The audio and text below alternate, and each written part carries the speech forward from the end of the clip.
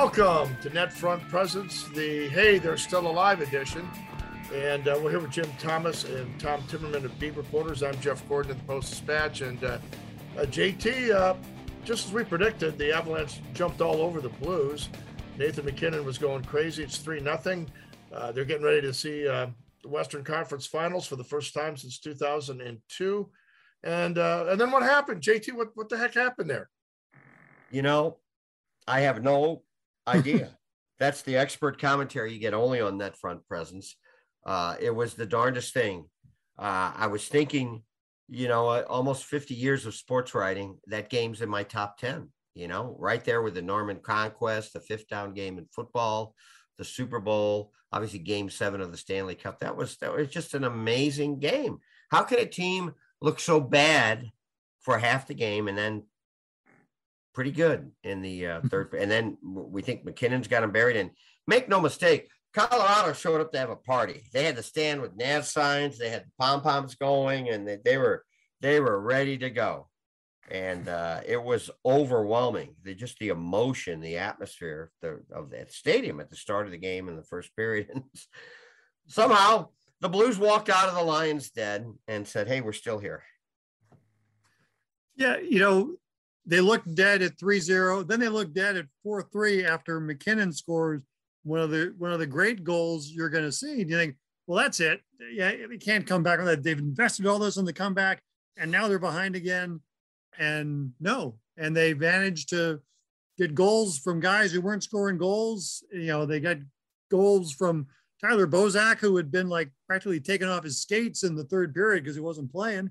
And it gets turned around. It was just, I did not see that coming. And as amazing as the comeback from 3-0 was, JT, here, then you have a moment that had a chance to stand in franchise lore for Colorado. Certainly all the highlight reels from this season from the NHL was going to be in commercials. It was going to be one for the ages. Nathan MacKinnon taking off up the ice while Jordan Kyrie's like trying to go over to the bench, but he looks over his shoulder and goes, "Uh-oh."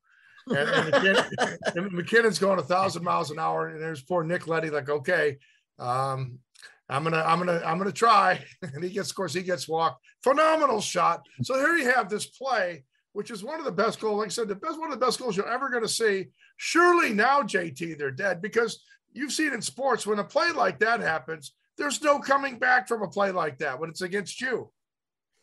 I've never seen as many hats in my life. Have you ever seen as many hats thrown on the ice? It was unbelievable. MacKinnon looked like, one of those car commercials where they have that sexy sports car and it's making the hairpin turns on the road and handling it. That's what he looked like.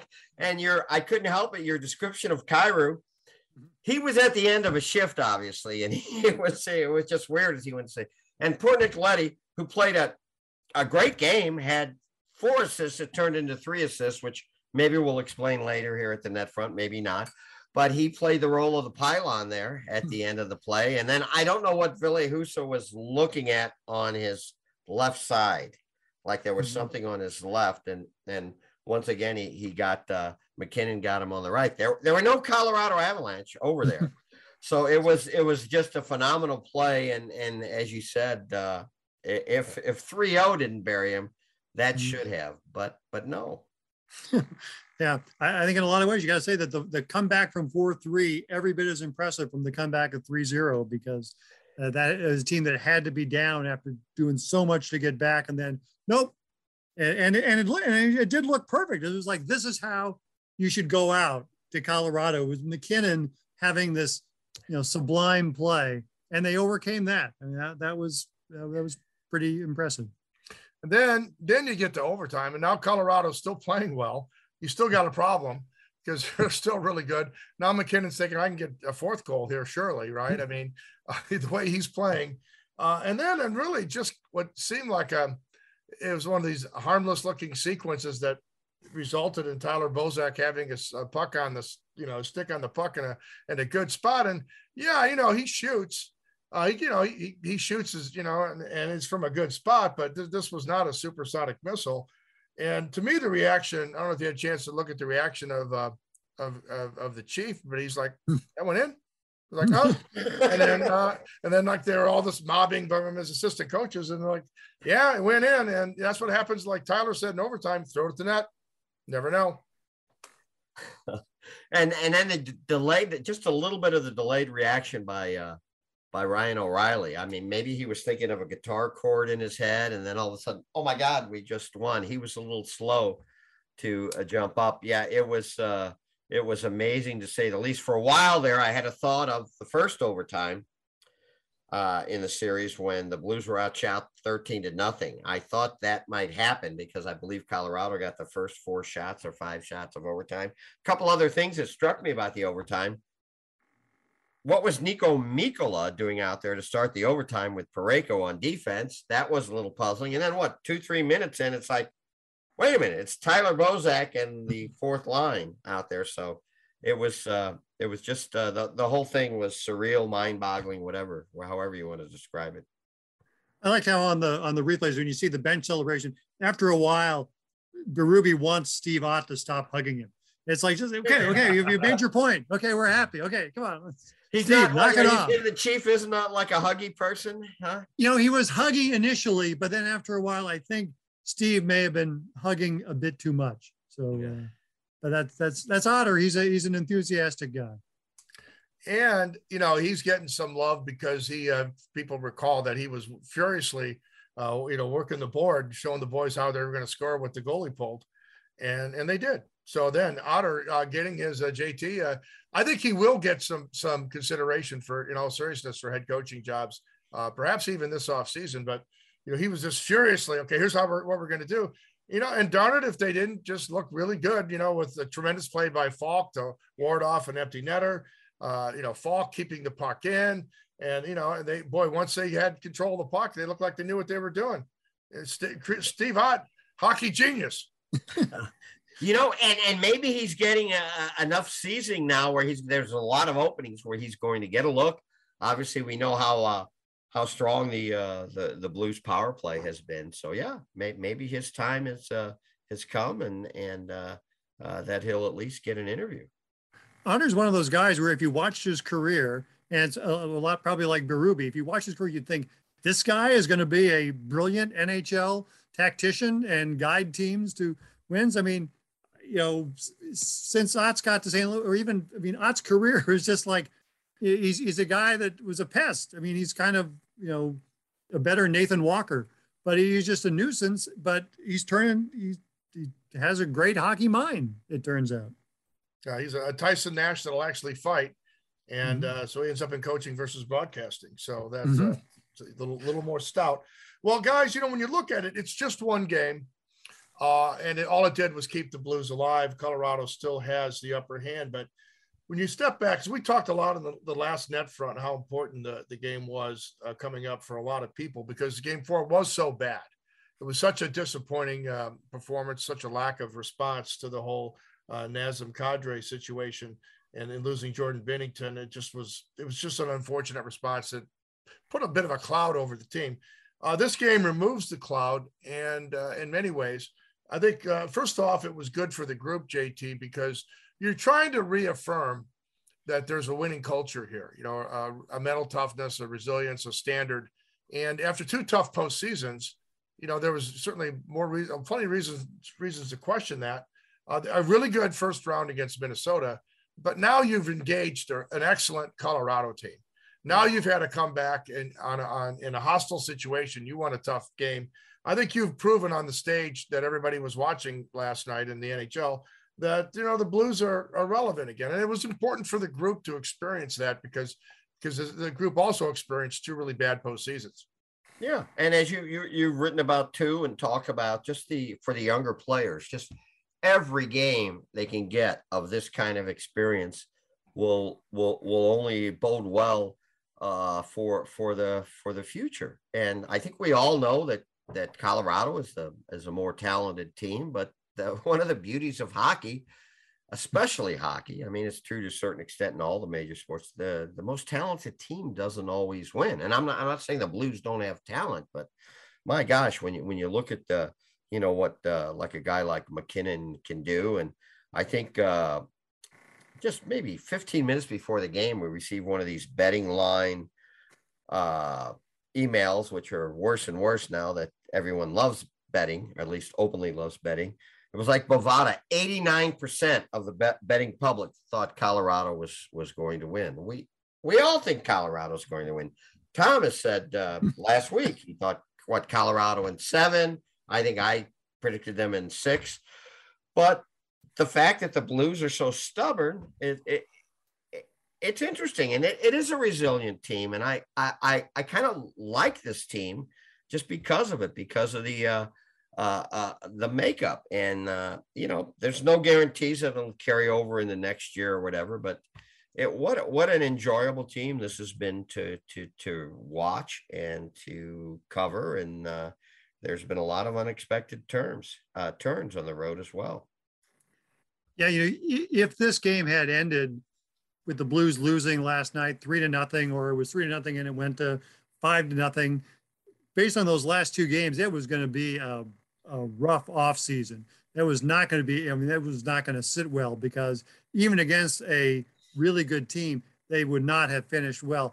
But I think, this kind of just is going to change in people's mind how they look at the season, because, all right, even if they get, and maybe it changes if they get blown out tomorrow night in Game 6 or in a Game 7 if that happens. But you can look and say, well, okay, this team did some things and they played some good games, and they did not go down easily against Colorado after a Game 4 in which they did go down easily. I mean, if you look at this series and say, okay, the Blues got outplayed in Game 1, they probably played better in Games 2 and 3, and got outplayed in Game 4, and then they looked like they were going to get outplayed in Game 5, but they were still to a large extent outplayed. I think if you look at the game as a whole, Colorado was a better team as well, because they were so much better early on. But the Blues were enough to win, and they're alive. And now who knows what can happen? Yeah, and hockey's a funny sport, JT, because if you've got that, if a team's got a fold in its credentials, and you look at, again, how often do we talk about what happened in bubble hockey? That was just completely a flat performance, and maybe circumstances, last year, the team was just set up to have a disastrous first round because they just weren't equipped. But it was really disappointing going back to 20. It can leave a stigma, and it can plant seeds of doubt. On the other hand, if you have some success, that can be something you can draw on. There's no guarantee, like you say, that it carries over, but it's better to have that experience, collective experience, with the group and the coach than the opposite. Because once you get the opposite, I mean, let's put it this way: if Colorado doesn't win this series, I mean, does Bednar survive? Jared Bednar? I mean, does the roster, are they going to be as eager to keep everybody as they might have been? It's a hockey deal. It's a hockey. You don't want to be a team that somehow does not give its all in a playoff situation. Win or lose, to Tom's point, win or lose, you got to empty the well. You have to. If you don't, you got a problem. Yeah. You have to. That's what playoff hockey is all about, and that's what perturbed the Chief the most about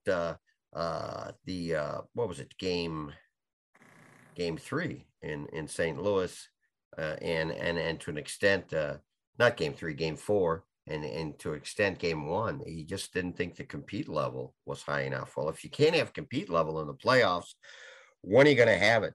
But yeah, at the end of the day, Armstrong said in Traverse City, when I talked to him, he basically said he thought the Blues were a top 10 team. It's the first time in the 3-4 years I've talked to him in Traverse City where he didn't think didn't come out and say we're cup contenders. He just said we're top 10 team. So had they lost last night, you said, okay, they reached the round of 8. They're a top 10 team. So they didn't overachieve, they didn't underachieve. But now, unless, and they lose 6-0, which I guess they could Friday night, I think they've done a little better than that. And again, I think that's kind of the lasting value among everything with Berube. He will not stand for a team that doesn't compete. And there's still enough players on this team, probably the vast majority, that want to compete. Although even David Perron, what was it, after game 4, said we need more fighters on this team. And you know, maybe that was Perron's way of trying to drag the rest of the team into the fight, as they say. I found it fascinating yesterday that during the game, every time Perron touched the puck, he got booed. It was as though he were Nazem Kadri in St. Louis. He just got booed every time he touched the puck. You know, I can't recall. I mean, that's maybe like back in Chris Pronger got that. I can't recall in more modern days Blues being treated like that. But David Perron is a public enemy in Denver. But you know, when that game's 3-0 last night, they're one goal away from, I think if it goes to 4-0, I think it's over. I don't think they come back from 4-0 down. Billy Husso kept them in there and they turned things around and they got it going. But I mean, there was a very fine line. If that game had gone to, 4-0, it's probably over. Well, I've come up with a new kind of phrase in my head, the kind of the Lindgren moment. When it was 3-0, I looked over to see if Lindgren was loosening up. When it was 4-1, in game 4, I did the same thing, but no, Husso stayed out there. The only other Blue I can remember getting booed like that was, remember game 1 in Winnipeg when all the stuff about the old Binnington tweets came out, and it wasn't as bad as Perron, but for a good chunk of the game, every time Binnington went behind the net to do a little housekeeping or whatever, he got booed. But yeah, that was pretty strange. And we'll quick aside on Perron there. The level of, I mean, look, what David did was, not his finest hour. The second cross-check Kadri, fine. After Buchnevich bumped him, fine. Jumping on top of him, yeah, it's not the best look, okay? But for some people to try to say that now all of a sudden this guy was like a borderline trained killer who should be banned from the game for his actions. I mean, whoever would say that apparently never watched hockey, because you shouldn't have. But do people really watch the sport? Do you? I mean, I've been desensitized by the Chuck Norris division days. This team once employed Garth Butcher. Maybe I'm immune to this sort of thing. But come on, that wasn't the worst thing I've ever seen. And yet there was this outrage. It's like, he kind of went over he did go over the line, and he wasn't real proud of it. And he admitted it. He knew he deserved a penalty. Come on. Some of these panty waste out there thinking he should be, banned from the game. What do you think, Jeffrey? Maybe pull out some old Kadri tapes, and you could see something maybe a little bit worse than that. And look, it all do. I mean, so settle down, people. And again, I give shout out to Colorado. They've handled the whole situation with great maturity. Maybe yesterday they needed more spark, and we can talk more about that. But they handled the whole Kadri thing very well. Good on them. Good on their team. Good on the Kadri. Good on their coach. And so we move on. But some of these people getting on Perron, he went overboard. But let's turn the page and let's talk about some of the individual positives here.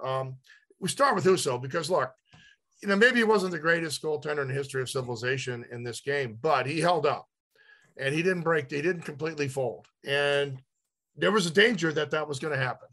I think if there would have been a Bovada bet on will Ville implode, I think there would have been heavy betting on implosion, and he didn't, and that's important for Ville Husso. I mean, just had he gone out on a horrendous note without winning a game in this series, that would have had an impact. Instead, JT, he's got a win, a very dramatic one that he can put on his belt, and is most helpful, something he can draw on.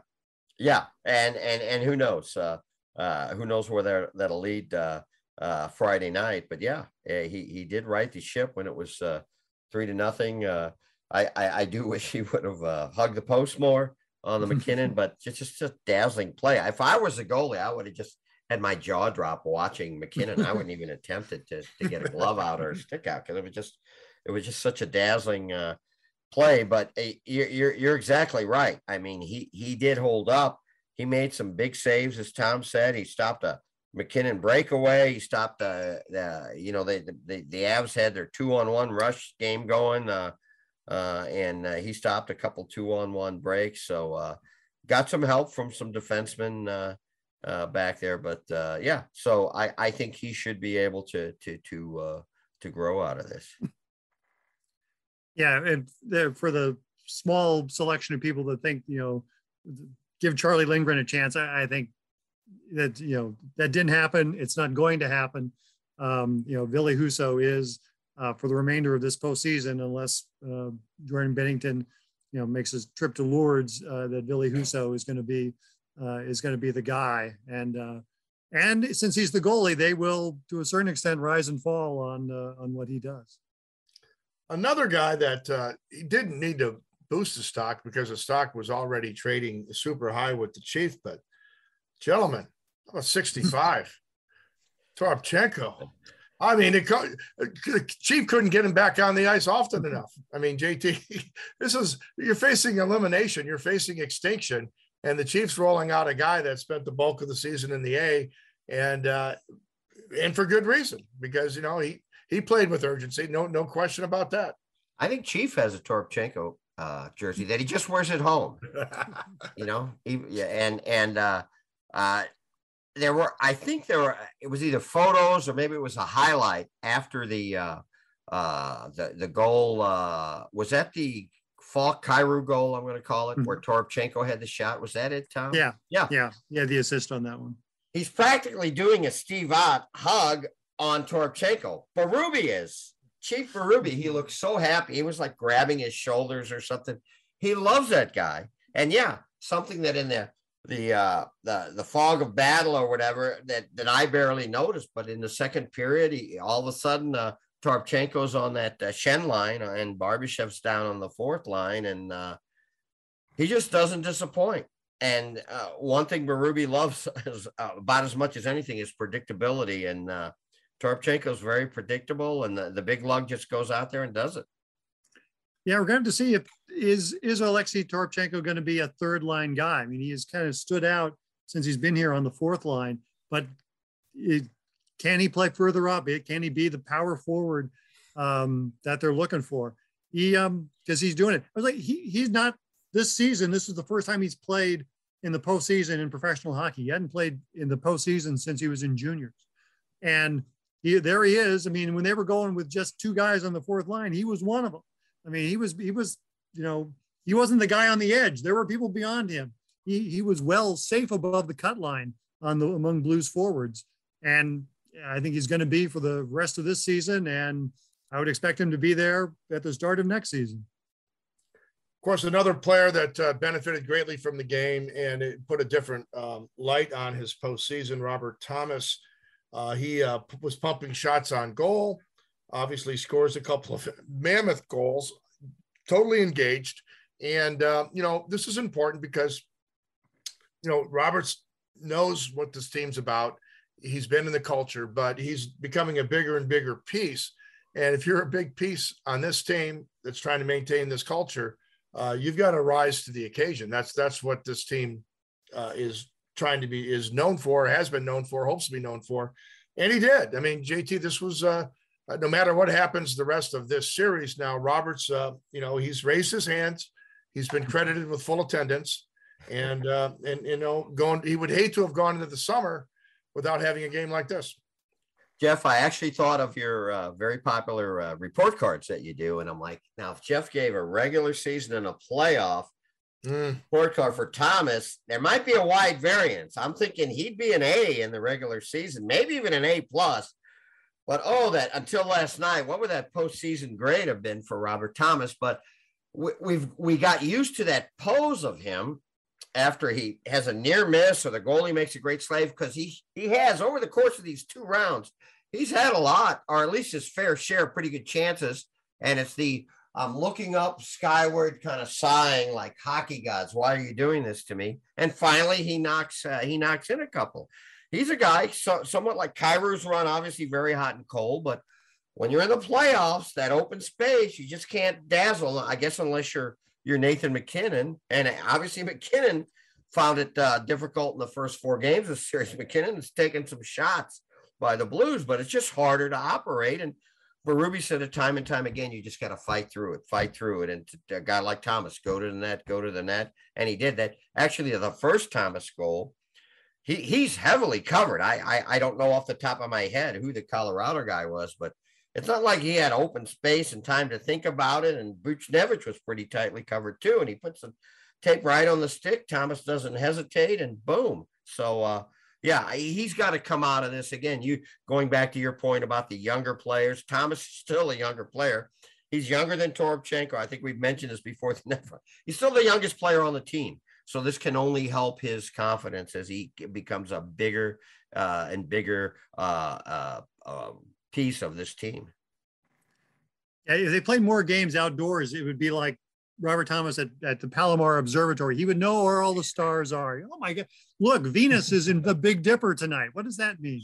But maybe in the goals yesterday, he had no choice but to shoot. Maybe that's, when he has even that that second or split second to think, maybe I could pass, but those were cases I can't pass. I got to shoot. And maybe that's what Robert Thomas needs, is to be in more situations where he's got no option, but the taps in that last one with a minute to go. Okay, he couldn't pass it. He had to shoot it. And that's what worked for him. And of course, his cohort, Jordan Kyrou, again, caught in a tough spot, end of the shift on the Nathan MacKinnon's career goal. He was trying to get to the bench, and then MacKinnon had other ideas. He was going coast to coast.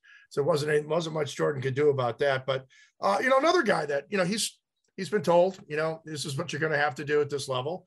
And Jordan Kyrou has been sticking his nose in there, JT. And like I say, it was him and Falk jamming at that puck. But the important thing was he was spotted at the goal, jamming at the puck. And, that's kind of what you have to do in the postseason.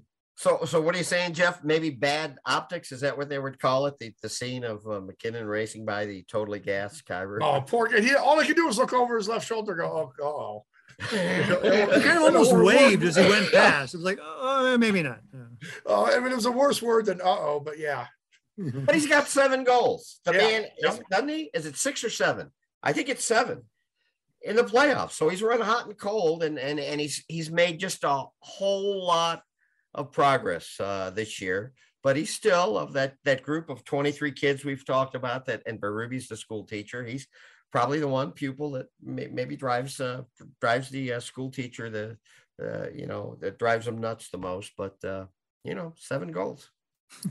I've said this in the chat multiple times, but Kyrou, with the number of puck battles he loses along the boards, he's just got to get stronger, and that's not going to happen this season. He's going to need a good off season to be a stronger guy, to be able to win those battles that he often finds himself in. So, he's always going to be a high event player. You're going to see the good and the bad of Jordan Kyrou a lot because that's just the nature of his game. He's going to try doing stuff that's too fancy, or he's going to not be in the right place defensively, but he's also going to produce some spectacular offensive results.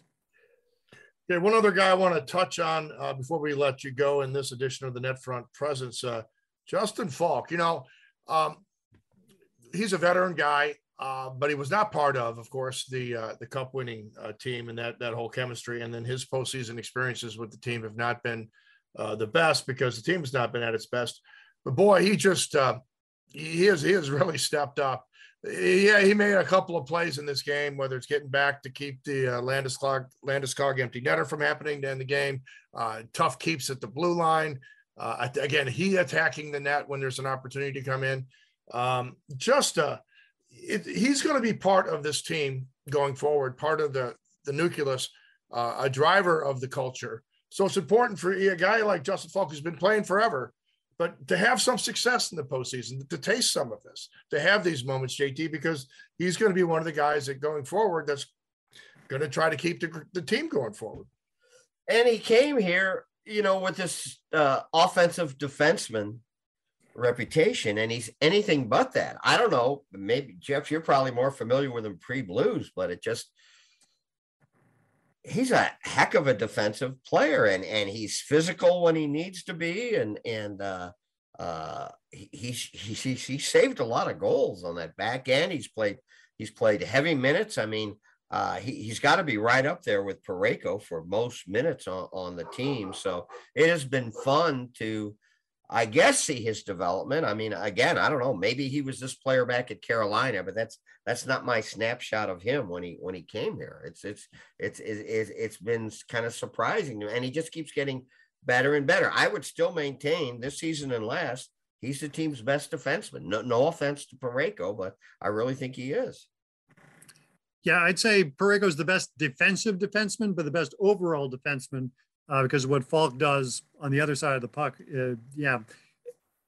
Puts him up there. You know, it's funny in the chat, and I have no idea how representative our Wednesday chats with readers are, but you get questions saying Parayko's making too much money. They should trade Parayko because he's not being physical enough.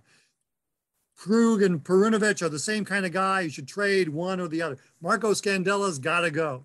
Nobody ever says you should trade Justin Falk. He is the one guy that I think everybody, he and Bortuzzo, because of how Bortz plays, he's the one guy that everybody is happy with, I think, in the Blues fan base. I think everyone says right now, yeah, Justin Falk, okay, I'm happy with him as one of your top defensemen. But they weren't his first year. Remember, it was. No, they were not. Remember, he's no Petro. Well, actually, his numbers are better than Petro. And before we hang up on the listeners here, we do have to mention that the favorite of the beat scribes, Robert Bortuzzo, add him to the list of guys that stepped up in a more limited role. But man, he saved a goal by once again, despite taking one off the melon, which couldn't have been pleasant. Like he said, he wouldn't recommend it. He saved a goal, threw his body in front of an empty side of the net. And one more reason why the Blues had a chance to win that game was Bortuzzo hurling himself in front of a shot when it was going in. So, the team, this is a live for another day edition of the Net Front Presence. Much happier tone this one than the previous edition. If you haven't listened to the previous one, don't listen to it. Don't go back and listen to it because it was all gloom and doom. Just play this one twice. and bask in the glow of the warmth of that the Game 5 victory. So for Jim Thomas, for Tom Timmerman, I'm Jeff Gordon. Reminder that all of our podcasts are available. We have our baseball podcast up today as well. And our videos, we've got some videos up today as well. All available on stltoday.com. So please do check it out. If you're not a digital subscriber or a print subscriber, please support local journalism. Until next time, for Jim Thomas, Tom Timmerman, I'm Jeff Gordon. See ya.